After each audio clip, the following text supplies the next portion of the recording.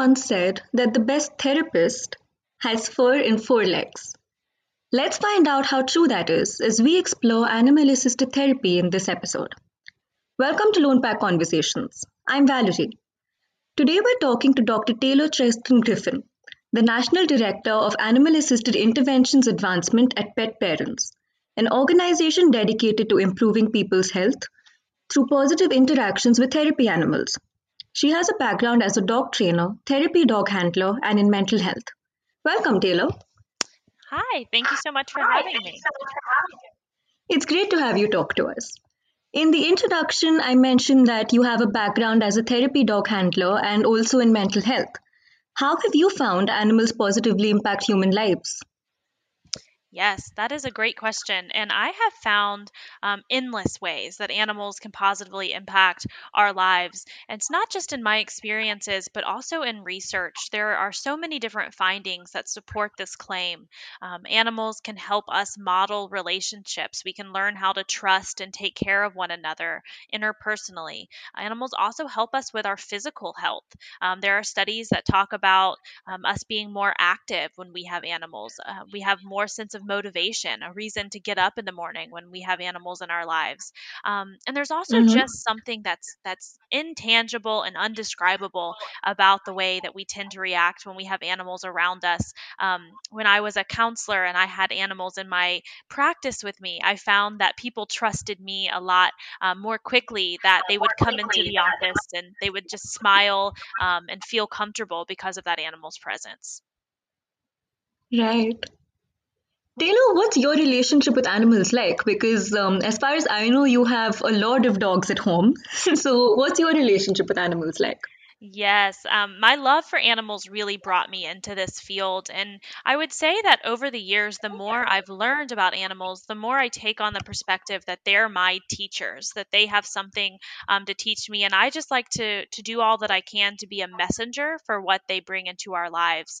I see every day when I come home and my animals greet me with love and with happiness, no matter what mood that I'm in, it motivates me to try to do the same in relationships. When I see how resilient they are. Animals who I have in my home now who were rescued, they had really hard starts to life, and now they're therapy animals who share love with people all over the world. So I really respect Mm-hmm. animals. I think they're very complex. They're feeling beings that we are only just starting to understand. And it's my goal to better understand that and to be a microphone for that all over the world. It's so correct that you said it's an incomparable feeling when you go home to an animal and you get all of that love, that no matter what mood you're in, you're always uplifted after that. Yes, I heard a saying once that we should be the person our dog thinks we are. And so that's definitely Oh, a yes, goal I for have me. a t shirt that says that. Great. I love it. Taylor, could you tell us what animal assisted therapy is? Yes. So animal assisted therapy is a term that falls within the umbrella term, animal assisted interventions. Animal assisted therapy, often called AAT, is when a professional is bringing a therapy animal into practice with them to help meet treatment goals. So this can be a mental Mhm. health professional, it can be a physical therapist, and there are a lot of different ways that the animal can come in and help achieve those goals. But it becomes animal assisted therapy when there's measurable outcomes that relate to the interaction that we have with animals. Right. So, what's the training process like for animals to get registered as therapy animals? Yeah, it's an intensive process. For us at Pet Partners, we do not just register a therapy animal, we register a therapy animal team. We believe that the Mm-hmm. competencies of the person is just as important as the competencies of the animals, because the person is going to be the one who's protecting that animal throughout the process. So if you have an animal who might be a good fit, the first thing we look at is, are they going to be the type of animal that's going to actually enjoy and not just tolerate this interaction? Do they really like to be Right. around, new people? And if that's the case, then the first step is that the human is going to take a course. We have an online course that's available And then once they pass that course, they can take an in person evaluation with their animal. At that point, we're testing for things like basic obedience cues, how they're going to respond to medical equipment, to loud noises. They're allowed to have responses, of course. We're not looking for robots, but we're looking that they can recover and that they're still confident Right. and happy. And therapy animals in our organization reevaluate every 2 years. We know animals age much more quickly than we do, so we like to Mhm. make sure we're checking in and ensuring that it's a good fit for an animal throughout the lifetime. So, Taylor, when you're talking about this and when we talk about therapy animals, what kind of animals are we talking about? And how do we know what animal will have the best interaction with what kind of person? Yeah, we have 9 different species of therapy animals at Pet Partners: dogs, cats, horses, llamas, alpacas, rabbits, guinea pigs, rats, Wow. pigs. Yes. So, but by and large, our most common therapy animal is a dog. And I Mhm. always fall back on the competencies of the handler. For me, I have so much background in working with dogs that I'm definitely most comfortable interacting with therapy dogs because I can read their body language the best. But there are Right. different, clients that have preferences. We find older adults sometimes have seem to have a preference for cats. We see that sometimes our young boys get very excited when we come in with a therapy rat. So you can ask for the preferences of the places that you're visiting, but really it comes down to the animal that you would be most comfortable working with.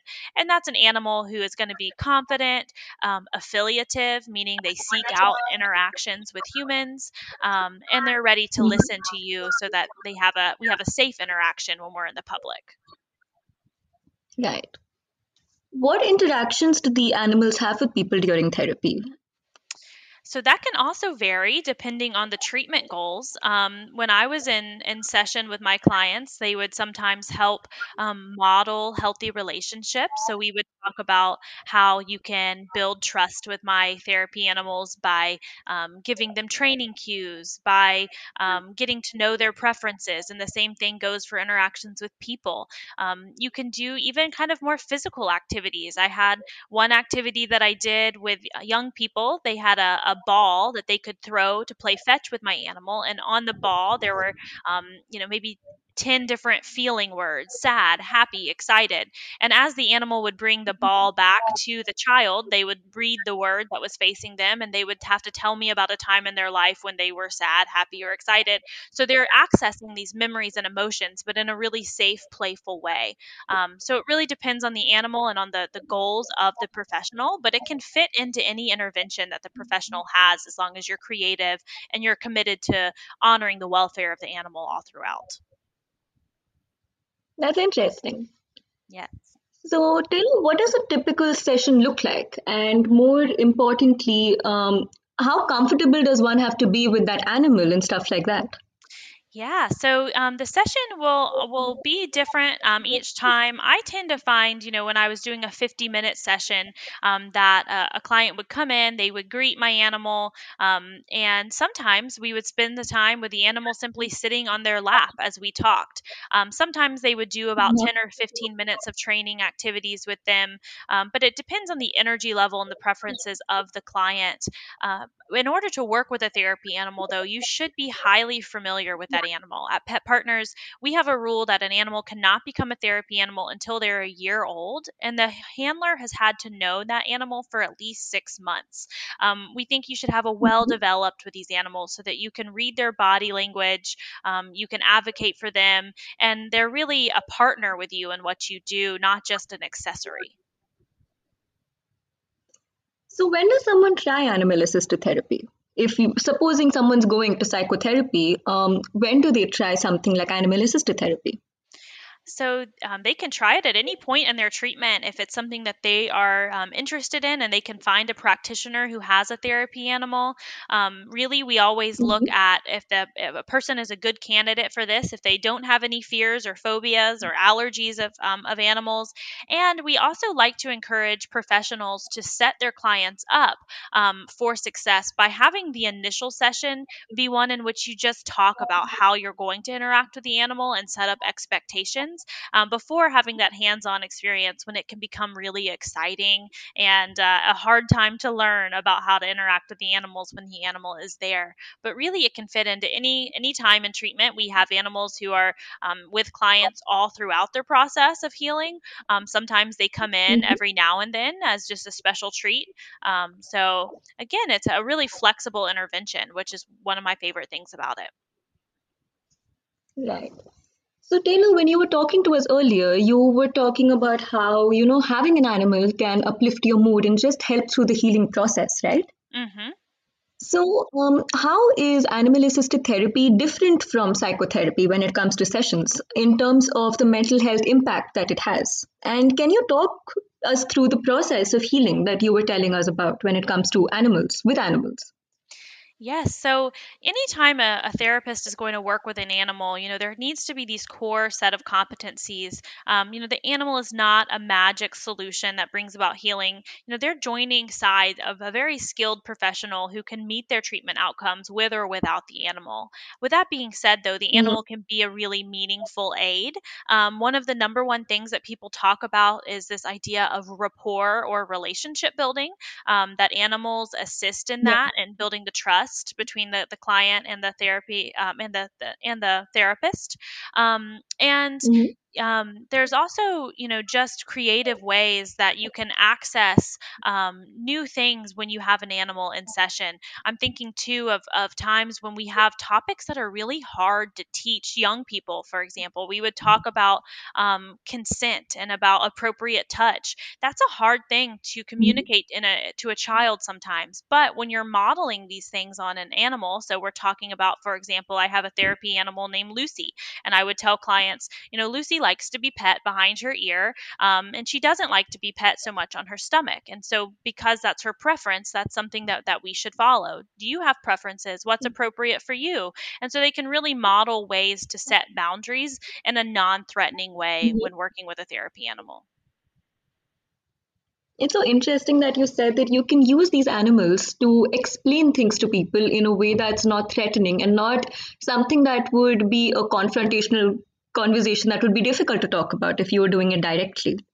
Yes, exactly. And you can really do a lot of perspective taking activities with animals. I would oftentimes work with children who had a hard time taking the perspective of other people, but they could learn to do that with my animals. I would say, when you come into the room, it's important not to get in Lucy's face and be too excited. That can be overwhelming for her, even though she loves you. So think about how you're being Mhm. received. And then we can put that into human context. When you walk into your classroom and you do this behavior, how might it be being received by the other people in your class? Right. Taylor, what age groups have you found animal assisted therapy to work best with? So, animal assisted therapy can be successful across all areas of the lifespan. There's research and anecdotal experience to back that up. Very young children can benefit from therapy animals, and even all the way up to people with severe dementia can benefit from therapy animals. We Mhm. even have therapy animals who assist in cases of hospice when it's an end of life situation. You will want to think about the size of the animal and if there are any mobility issues that would impact a person's ability to safely interact with different sized animals. But really, it's an Mhm. intervention that can be safely implemented across the lifespan. Okay. So, we've heard that Pet Partners is soon launching an association for professionals who aim to bring therapy animals into their work. What are your views on this? And what has your experience with animal assisted intervention in a professional space been like? Yeah, I'm very, very excited about this development. So, for a long time, Pet Partners has focused on serving volunteers who bring therapy animals into places like hospitals, schools, and nursing homes. At least in the United States, that's the common model here. But we get calls from more and more professionals across many different fields who have heard about this intervention and would like to bring a therapy animal into their practice, but they don't know how to get started. So that's what our professional Mhm. association is going to help with. We're going to provide that roadmap. We're going to provide education, opportunities for connecting with other professionals through an online community. We are also going to have a certification evaluation so that a professional can show that they have competencies in this area. So we see this as the next step that the field really needs. At the end of almost every research paper you see on animal assisted therapy, there's a call for more standardization and more professionalization within the field. And that's what we're going to be doing through the launch of this professional association. That's really interesting, Taylor. Yes, we're excited. We hope to have many of the listeners today join us. It should be launching in January of 2022, and you can visit Mhm. petpartners.org to sign up for a newsletter that will keep you up to date on all of our advancements in this space. Sure. Thank you for giving us that information. And thank you for talking to us today about animal assisted therapy because there is so much we've got to learn from you. Apart from, I have a dog at home and I know just how good you can feel when you have an animal waiting for you every single time you come back, regardless of how you're feeling. But you've also talked to us about how, you can use animals to model relationships. You can mirror the feeling of trust and having a safe space in your relationships with people as well. And it gives you a sense of motivation and upliftment. And that's something we've learned from you. And thank you for talking to us and, sharing all of this information with us. It's definitely been a very, very interesting conversation.